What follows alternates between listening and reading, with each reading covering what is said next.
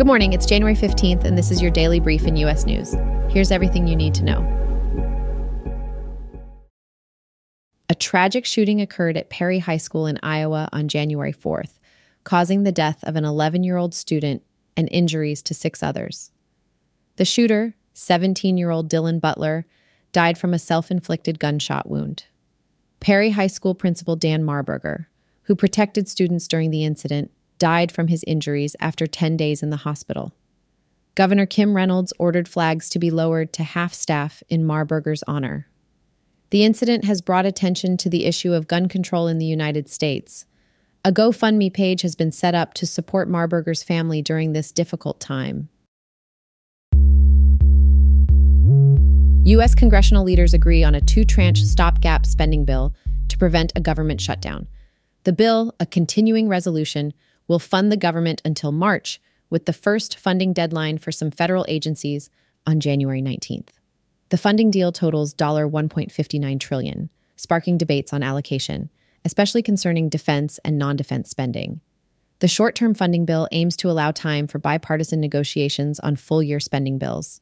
Despite pressure from hardline House Republicans, Senate Majority Leader Chuck Schumer and House Speaker Mike Johnson have agreed on overall government spending for fiscal year 2024.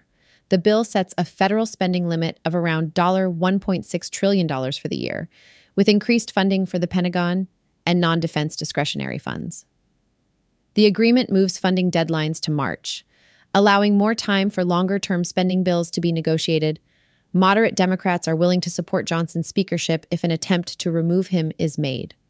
The bill is expected to be released on Sunday and would keep the government running until March 8th. Immigration, both legal and illegal, is a contentious issue in the U.S. and a central topic in the 2024 election, with a significant impact on the economy. As of 2022, there were 46 million foreign-born people in the U.S., accounting for 14% of the total population, and this number continues to increase. Legal immigrants who overstay their visas have outnumbered southern border crossers for many years, broadening the immigration issue beyond politics to economics, jobs, housing, and welfare. The U.S. has accepted large numbers of refugees, including recently from Afghanistan and Ukraine, but differentiating between economic migrants and asylum seekers is challenging. The demand for immigrant workers is often overlooked, with many businesses relying on undocumented workers and facing labor shortages due to an aging population and declining birth rates. Addressing immigration requires a balanced approach that considers both political and economic aspects. The National Weather Service issued winter weather and wind chill advisories for multiple counties in Texas. The advisories warn of freezing rain, sleet, accumulating ice and snow, and extremely cold temperatures. Residents are advised to stay home and be cautious when traveling to avoid hypothermia. Power outages and a snow emergency have been declared in some areas. Dangerous wind chills and a chance of light freezing rain or sleet, with possible ice accumulations on bridges and elevated surfaces, are predicted.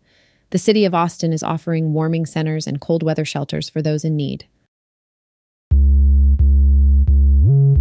Reverend Martin Luther King Jr., born on January 15, 1929, devoted his life to combating American injustice.